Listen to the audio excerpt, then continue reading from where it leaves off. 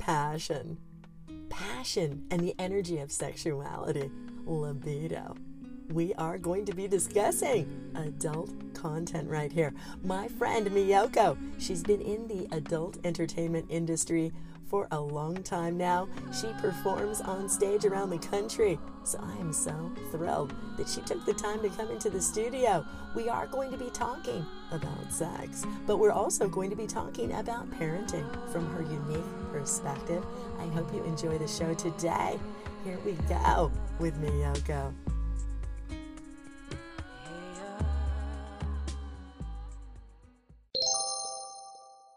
This show is about energy. And one of my favorite kinds of energy is the energy of sexuality. If you've been tuning into the show, you know that laughter is one of my favorite things too. But sexuality, my friends, oh yeah. I have my friend Miyoko Rifkin here today to talk about the energy of sexuality, basically. I think it's definitely a life force. Yes, definitely. You're an intimacy expert in the field. It's true, you guys. Well, she's amazing. You're amazing. It's funny that you say that, though, because when you hear it repeated back to you, I don't know, I come from a place of humility, so I go, well, I'm not really an expert, but who is? I mean, I think that what I am is a very recreational sexologist, and I love the topic of intimacy and connection, and I feel like human connection is one of the most vital parts of life. Yes. And one that we neglect the most. Yes. And I think that in our society, sexuality is kind of taboo. Extremely. Right? Extremely. I mean, no matter where you are in the world, every country has their different degrees of what's okay and what's not, and even amongst our society.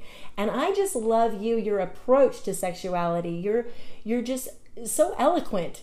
Frankly, the way you describe things. I think that helps, though. That helps a lot, because when people hear street terminology for body parts or actions, then there is a judgment attached to it. But if you just use clinical terms and scientific terms and anatomical terms, then people kind of relax a little bit and go, oh, okay, because there's no emotion attached to it.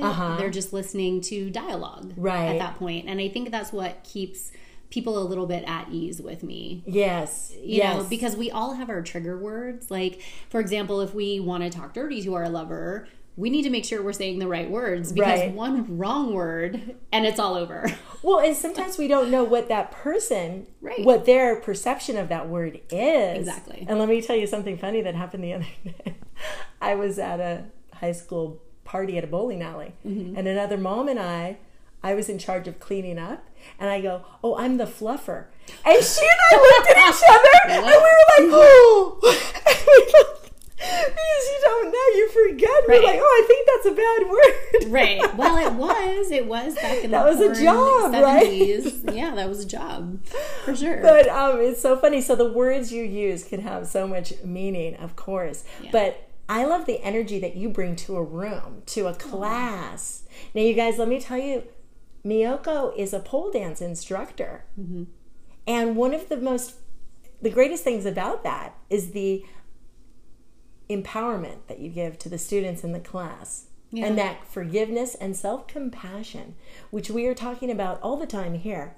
It doesn't matter what shape your body is, what color you are, where you live on the planet. Sexuality is a part of life. But those differences and that diversity are a beautiful thing. Yeah, I think especially as we're younger and we're bombarded with all of these ideas of what is perceived as sexy, right? We're constantly bombarded with these images, and yet nobody really explains to us that everything and everyone is beautiful, and everyone and everything is attractive to somebody else.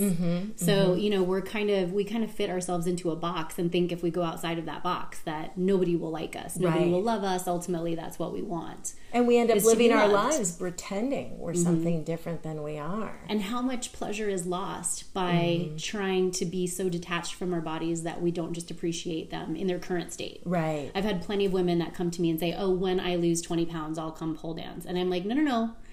Don't do that. Right. Pole dance now. Pole dance now. And if you still want to lose the 20 pounds, go right ahead. But love your body the way it is now. And, find all of the just yummy, juicy sexual energy that you possess now. Right. And it doesn't matter after that. And I find that most women, they're not obsessed with their bodies once they actually are present and within their own body and within their own skin and comfortable. Right. It doesn't matter. We all fluctuate throughout the month anyway. Yes, 10 pounds here or there. If we obsessed about that constantly, my God. Right. We would be in such a state of disconnect that we wouldn't be able to connect with our partners, ourselves, our pleasure, our satisfaction. When we start to get comfortable with our own discomfort, we wouldn't know what to do. Yeah. If we were happy with our body. Right. That would be scary. That would be scary. That would be strange to be so proud of your body, even though you're not a magazine model. Right. It is. It's scary to be that liberated. Yeah. And when women do kind of connect with that sexual energy, that sensual power that they have, and then they go out into the public, they also get scared because this energy comes back at them, right? And they're attracting things and they're like, whoa, I don't know how to manage this. Right. Because they might be comfortable exuding their energy, but not yet navigating it. Yeah. Interesting. Wow. So Miyoko, when we first met, your company, tell us a little bit about your company. Well, because so adult toys, basically. And we were talking a moment ago, too, by the way, that ability to fit into a community that has a certain idea in their heads what certain jobs are. Let's say, like we were talking, like the acceptance, like being in the toy industry. How did you feel? How did people react when you told them you were in that industry?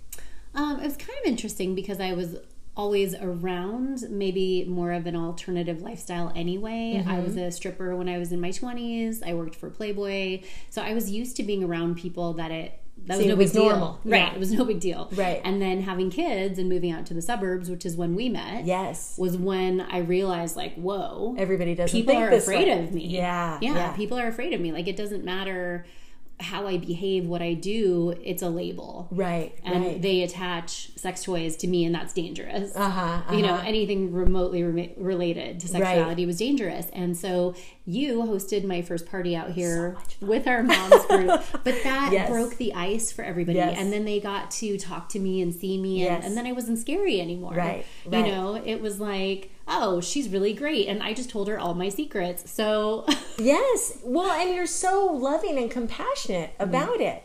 Whether the people are here as a couple situation and they want to spice up their marriage with some toys, or they want to figure out how to talk to their kids about stuff. By the way, and we'll get to that in a minute. Yes. Because parenting, obviously, you have some topics and some things in your home that some of us don't have on the coffee table. And that's and I forget that sometimes. And that's okay. And as the kids get older, I think that the worst thing that we can do as a society in general, and that's what I'm talking about just from a spiritual standpoint too, is awareness. Right. Yeah. Awareness of the truth, awareness of our energy. You can't bury things. Repression is scarier. It's a killer. Yeah. It is a killer. And we not only lack the self-awareness, we're afraid of the self-awareness because we're afraid of being judged by other people. Yes. And so what I think people do learn, and as they get to know themselves more, they realize, oh, the more I accept myself, the less I judge others. Yes. And that's a very true reality of self-work and self-growth. Yes. It's like the more you focus on yourself, the less you're worried about labeling anybody else. You've got your own stuff that you're dealing with. Yeah. So I feel like if more people would be just more accepting of themselves, the other stuff would be pretty easy. Well, it comes full circle. It does. The more judgmental you are of other people, Yeah, like you said, you can feel strange. You can feel like you're supposed to be a certain way and deny yourself. Well, and energetically too, you're gonna navigate toward or away from people that don't make you feel good about yourself. Right. And that's another important thing, is we constantly keep ourselves in a place where people don't make us feel good about ourselves, but we feel like we're supposed to be there, or we're obligated to be there, instead of just moving away from that energy, taking a break and restoring ourselves and going, oh wait, no, this is what feeds me, not this. Right. And the same is in either direction too, I think, especially when we're talking with teens. Especially with teens. Just because everyone else is having sex and you don't really, you're not that interested, but you just do it to fit in. Right. Ugh, or to check the box. I mean, how many of us just needed to tick that box? Yeah. Get it over with. Yeah. Maybe I'm bi, maybe I'm this. Right. You know, why not? Right. But you got to go back to why. If you're not naturally inclined to it, why pretend? Well, and that's something that I think is terribly lacking in sex education in the school system. Is that it's only reproductive science that's being taught in schools, and whatever morality gets pushed in there. Right. But nobody's really talking about pleasure education, and nobody's talking about the plethora of things that you can do in order to give and receive love and affection. So, you know, I really try to just say things around my kids because they don't really want to talk to me about sex. You know, kids, I mean, my daughter will. They don't even want to talk to you, your own kids? Of course not, because I'm the sex person. So, of course, they don't want to talk to me. They're like, oh no, she's talking about sex again. Right. I mean, they don't want me to talk to them about anything, really, because they feel like parents just, you know everything, and you're going to talk to me for 10 minutes, and I just want one answer. Type of thing, right? So I've never given my kids the talk because I just feel like it's completely inappropriate. Sex comes up all the time if we allow it to. We have an opportunity everywhere when we see things in a movie, when we, you know, instead of avoiding, when we go, oh my God, that scene, I hope they're not looking, I hope they're not wondering what that is. You know, instead you leave the movie theater and you go, it's funny, whether you say it to your kid or your partner, you know, your spouse. For them to overhear. For them to overhear it, right? Like, oh, I thought that was interesting because that's not really right. Or, you know, and you just kind of say things and interject them to get them thinking because they are listening. Yeah, I agree. You're right. The talk. Yeah. There's a lot of pressure. That's a lot of pressure. And it's a one-time thing. One-time thing. Or maybe you have a talk about sex and then a year or two later you talk about birth control. And it's specific times. And you're absolutely right. I think that's what I do by accident. I've never had the talk either. I think we tend to get a little complacent as parents. We just kind of are going through our day, which everyone does. We do. But instead, we should be looking for opportunities. To teach them, not just about sex, about everything. To teach them how to show up in, you know, a room full of people. To teach them how to change a tire. To teach them, you know, looking for those windows of opportunities. Because I don't know about you, but as my kids have gotten older, I realize, oh, wow, the time's almost over. For me to have those opportunities. So I have to start looking for them every chance I get. Just yesterday, somebody was telling me about the 5th graders. The parent had to sign off on the movies that they're showing them, right? And the person was telling me 5th grade is too late. They already know. They already know by 5th grade. So it's kind of silly. That the schools present things and but you're a pretty open parent. Consider other parents who aren't talking to their kids. So at the very least, they've had to have somewhat of a conversation in order to get that paper signed. Well, so that's kind of a brilliant manipulation there. Well, because I think popular culture and like we were talking, movies, TV shows, it's coming up all the time. Everywhere. And it's a part of life. And to see it, sometimes things are negative out there. You know, movies, situations that really don't happen in real life. And it's an opportunity for me to say to my kids, like you said, you know, people really don't do that. That's not They're what just real doing it for shock value or whatever, and we'll have a conversation. But tell me about the toy business that you did have in this area. So we did parties. sorry, we got off. Yes, I know. It's so fun. It's okay. Yes, I've been doing toy education for close to 20 years, if not more. And it's just something that I've always loved. It's something that is relatively easy for couples or individuals to just pick up and add something to their sex life, whether it's exploration of their own bodies, their partner's bodies, a new way to kind of just suggest a type of play or to a new way to come together or come together. And I think it's relatively simple. It's easy. It's non-threatening. Some people are threatened by sex toys, but it doesn't have to be that scary. Right. I still do like one-on-one consultations. I do events and workshops at adult stores in different places. So I'm still doing a constant level of education, just not in a targeted demographic. It used to be all wonderful housewives or couples, and that was great because I really felt like, again, it was that easy I say easy insertion, but in a way, it was a way for me to interject this information in the least threatening way possible. In the community. Exactly. And I still remember being at the preschool and you arriving with a box with bags with everybody's names on them and stuff, and it's like Christmas. Like here comes the stuff. But you did it so tactfully that it was wonderful. There was nothing. More and more people, it grew. I think that particular business, and I think that you've just branched off from there and gotten. I read something the other day about you, and it was saying she's one of those people that is such a great example of somebody that's gone from more adult business to more legitimate and has done it smoothly. So I mean, everything is just like it's great, and it's more approachable. It's approachable from you because you're so kind. Thank you.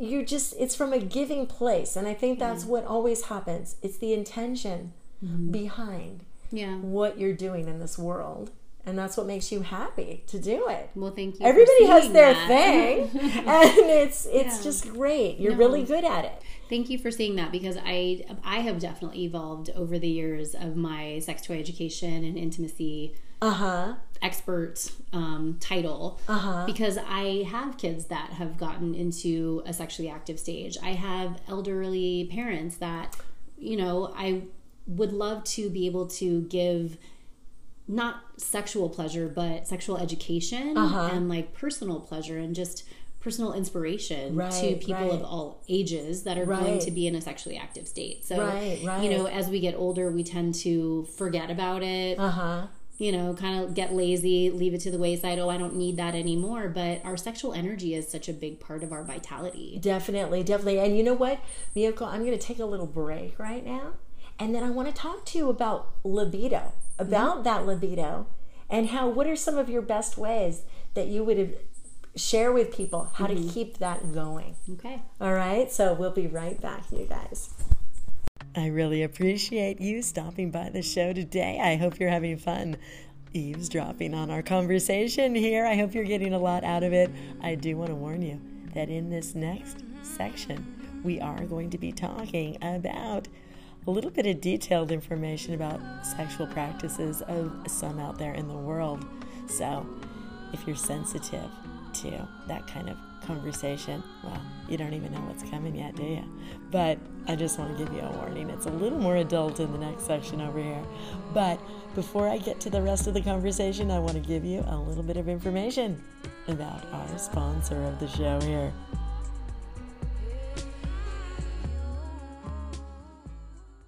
We are back. I have Miyoko Rifkin here right now, and we are going to be talking right now about libido.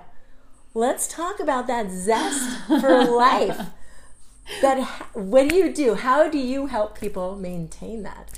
I think the biggest thing to keep in mind with libido is science. Like I said earlier in the show, I'm a kind of a recreational sexologist. I love anything and everything that relates to our sexuality. And one thing that is easy for us in the beginning of a relationship is libido. Desire, passion, all of that stuff comes so easily. From a scientific biological level. So when you're dating somebody new, especially for women, your body's actually pumping a lot more testosterone into your system. All of those butterflies, everything, and that keeps your libido just spiked. Unluckily for men, or whoever it is that we're dating, we get bored pretty easily. Women actually get bored quicker than men. Men like variety, women get bored. We like excitement and adventure. So something not necessarily forbidden, but just not the same thing all the time. So we need that dopamine a little bit more in order to keep our libido in check.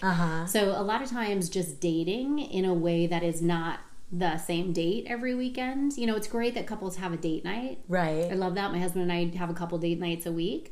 But if you're doing the same thing consistently, you're not getting that spike. Yes. Of something new. And so it's not really like kind of kicking your engine into a high gear. You're just kind of, oh, okay, it's date night, it's great. Yay. Right? So even going to the movies, going to dinner, it's so nice. But couples who, and they did studies on this as well, couples who go out and do different things like hiking together or, you know, doing some sort of new sport or new activity are actually more interested in each other. Like it spikes because it's different. You have to learn something new together. You're maybe in a position of like fear and unknown together. Yes, some risk, a little bit of risk. You're just reminding me. And Rob and I used to do that. We haven't been every month we would take turns. We would alternate picking a new activity that we'd never done before. Yes. And we live in LA, so there's a lot to choose from. But it's easy to get lazy because it's far to go do everything from where we live. And then the kids are getting older, so the weekends are about tournaments and blah, blah, blah. So time goes quick, but you're absolutely right. So just changing it up from an activity, from a date standpoint. Oh yeah, even if it's just a dating thing, like just change it up. I mean, even just on a completely non-sexual level, they say that even brushing your teeth with your opposite hand keeps your brain sharp because you're not doing the same thing. It's not implicit memory anymore. Yes. Right, you're having to actually like get everything moving to go, oh, how do I do this again? That's so funny that you say, though, too, that women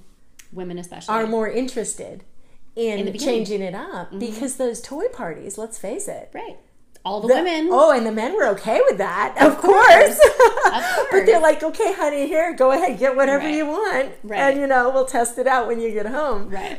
But really, it's the women that need to keep things interesting and exciting. Interesting. Yeah. Now, I have to tell you, actually, I have a couple of questions. A couple of listeners, when I told them that I was going to be interviewing you, they sent me some feedback, actually. Just a couple of people out there I knew that would give me good feedback.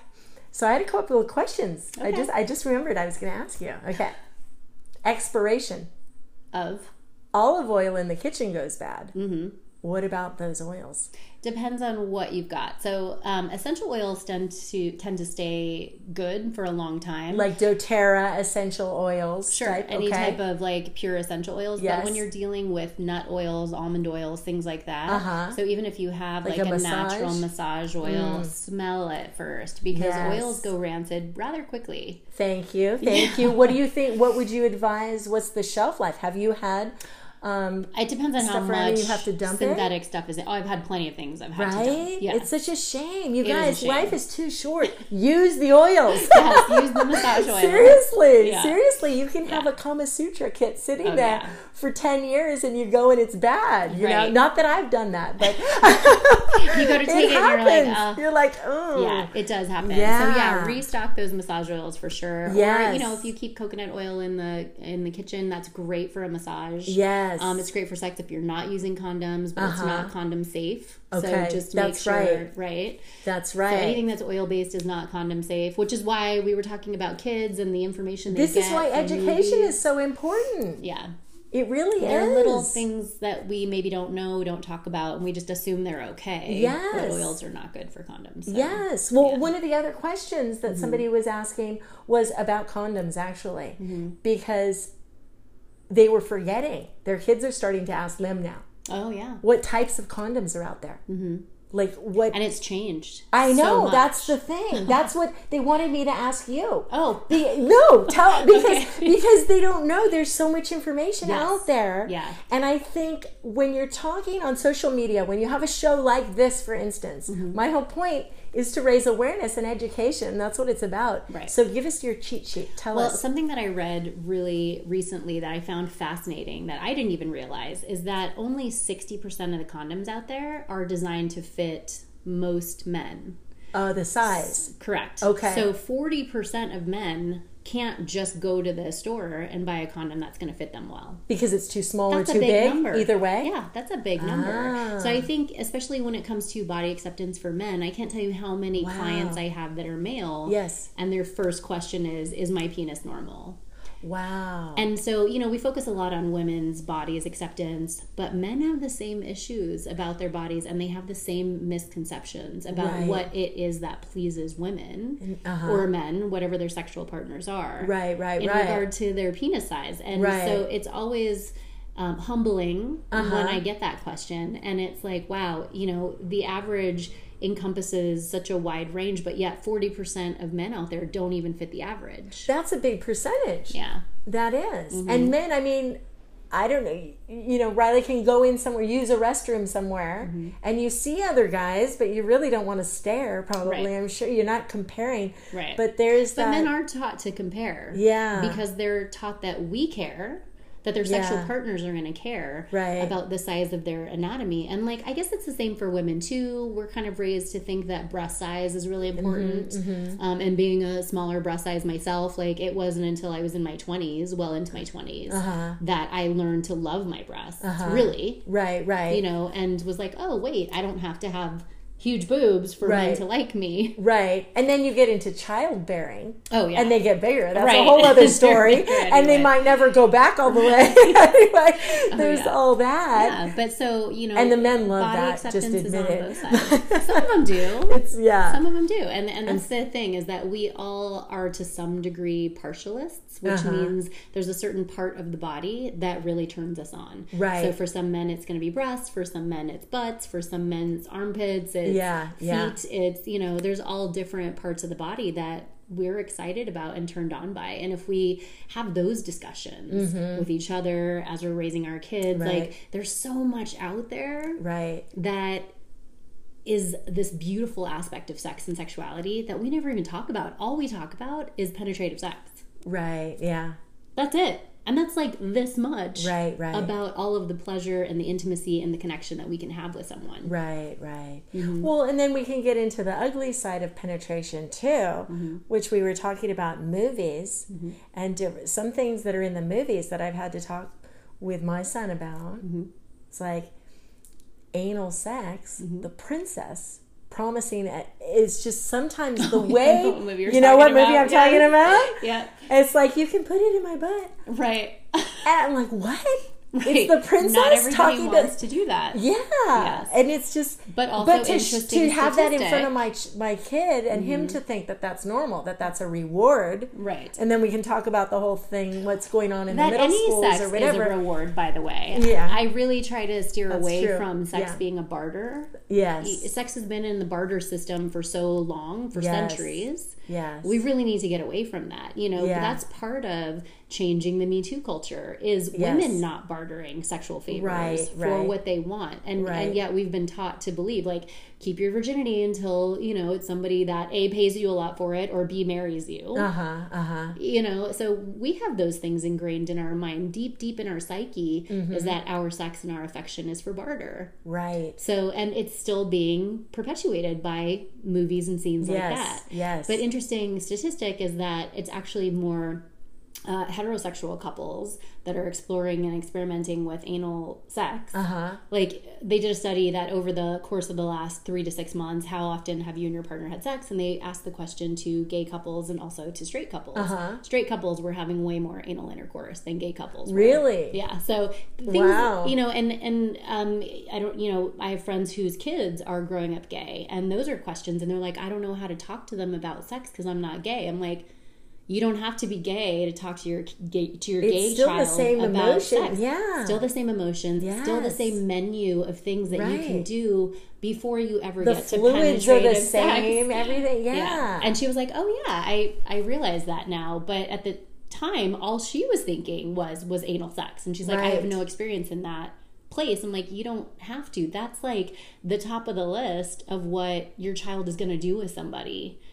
Cover everything in between. Yes. Cover everything in between, because those things shouldn't be the first thing on their list. Right. And you know what happens is, thank you for saying that. You're right. What a great thing to bring up, you guys, because what happens is, if it's something that's foreign to us, we have an instant aversion to it. Right. Even if it's our own kid. Right. We don't know how to talk about it, and so we avoid it. Right. And unknowingly, we kind of yuck their yum a little bit, and we go, oh, that, and we kind of, there's a judgment there. Right. Or a perceived judgment, and we don't want to do that. Right. Yeah. Right. Wow.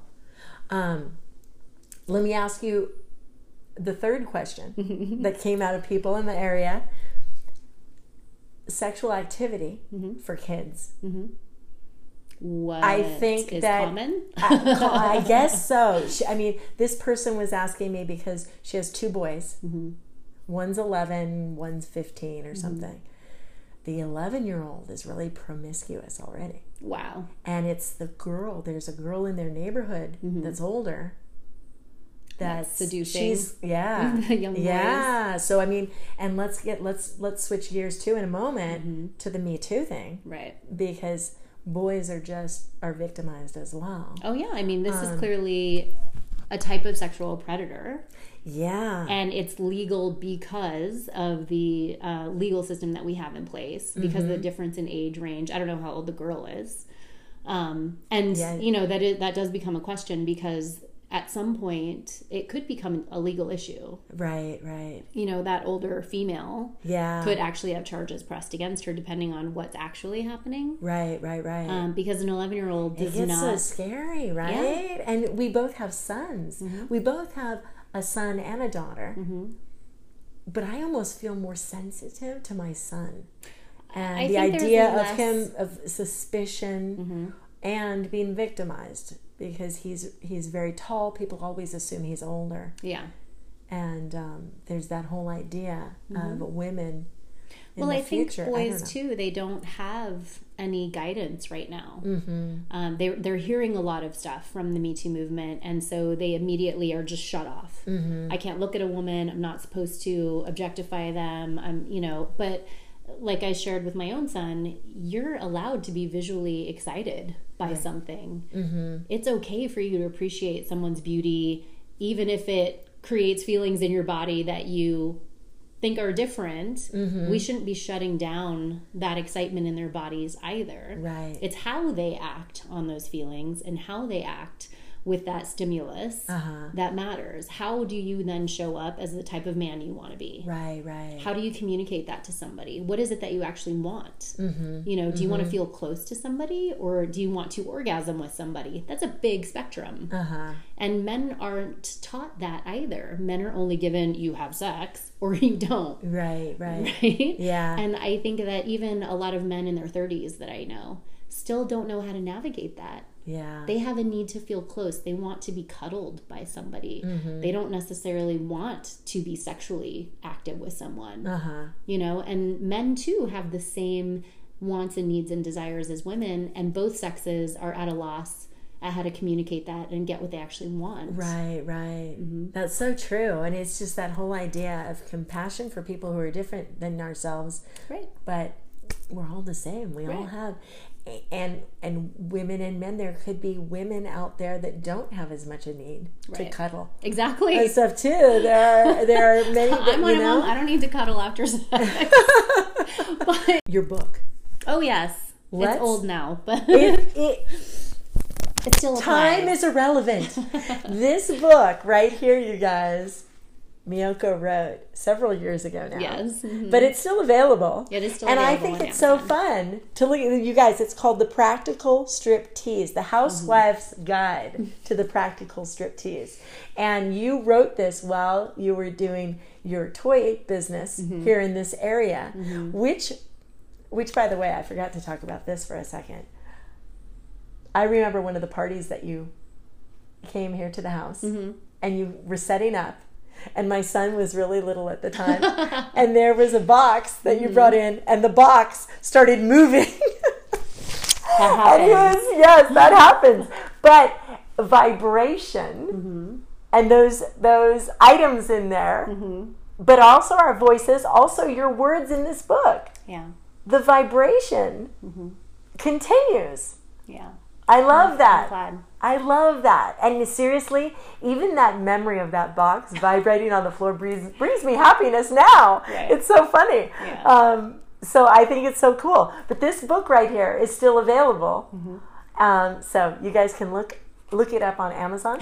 Is it on Amazon? It's still on Amazon. Right? And the reason that I wanted to write it was because when I came out to this area, it was very hard to make friends. By you having me come into the house and you know, do this toy party for all the women, it really just broke the ice. And then people would come to me and say, I kind of want to learn, you know, they learned more about my past. I would love to learn how to do a striptease. Yeah. And so I was doing these stripteases, and I thought, wow, I should just write a book on this. And just, you know, so it's basic stuff. You don't need to have a pole installed in your bedroom. It's how can you be sexy, little basic fundamental things that you can do so you don't feel at such a loss. Yes. For women, we're afraid to do things if we're going to look stupid. So right.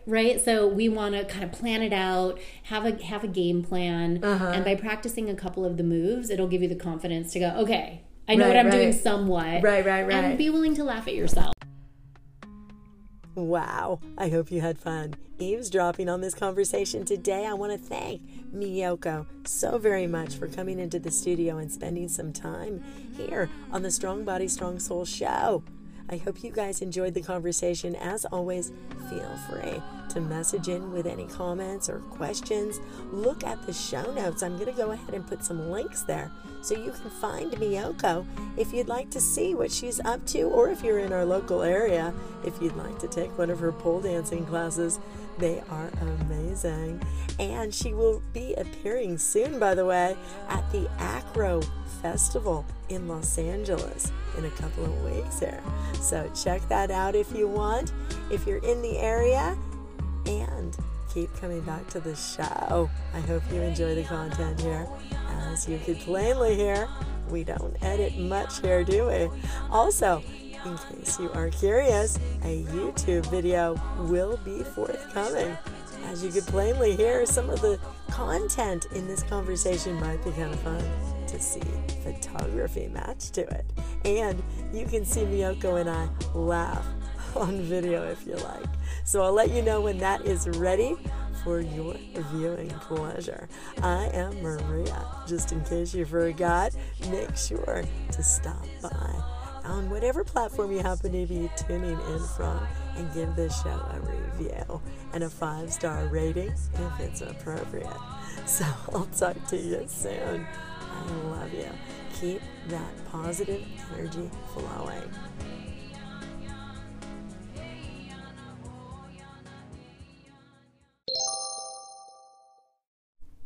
Just in case you're interested in trying the meditation that I have out there, there's an album called Awaken. It's available on CD, baby. Go ahead, check it out. Go ahead, buy one. I don't even need to know your name. It's okay. I would so appreciate the support. You have no idea. And I just wanted to remind you that it is possible to become a listener supporter of the show here for as little as 99 cents a month. You can subscribe. You can cancel at any time. No worries at all. But if the content that I'm providing is of some value to you at all, that would be a great way to let me know. I would so appreciate that. Have a great day. I love you regardless, by the way. I'll talk to you soon. Bye. Just in case you were enjoying the background music that I was using in this particular episode, I want to introduce you to Marquesa. Her album is called Sacred Elements, and the song that I was using is called The Earth is Our Mother. Miyoko and Marquesa collaborate quite often on stage performances. Marquesa is an amazing musician, and I would love to, as a grand finale to this episode, share the entire 3-minute song for you. Here is The Earth is Our Mother by Marquesa.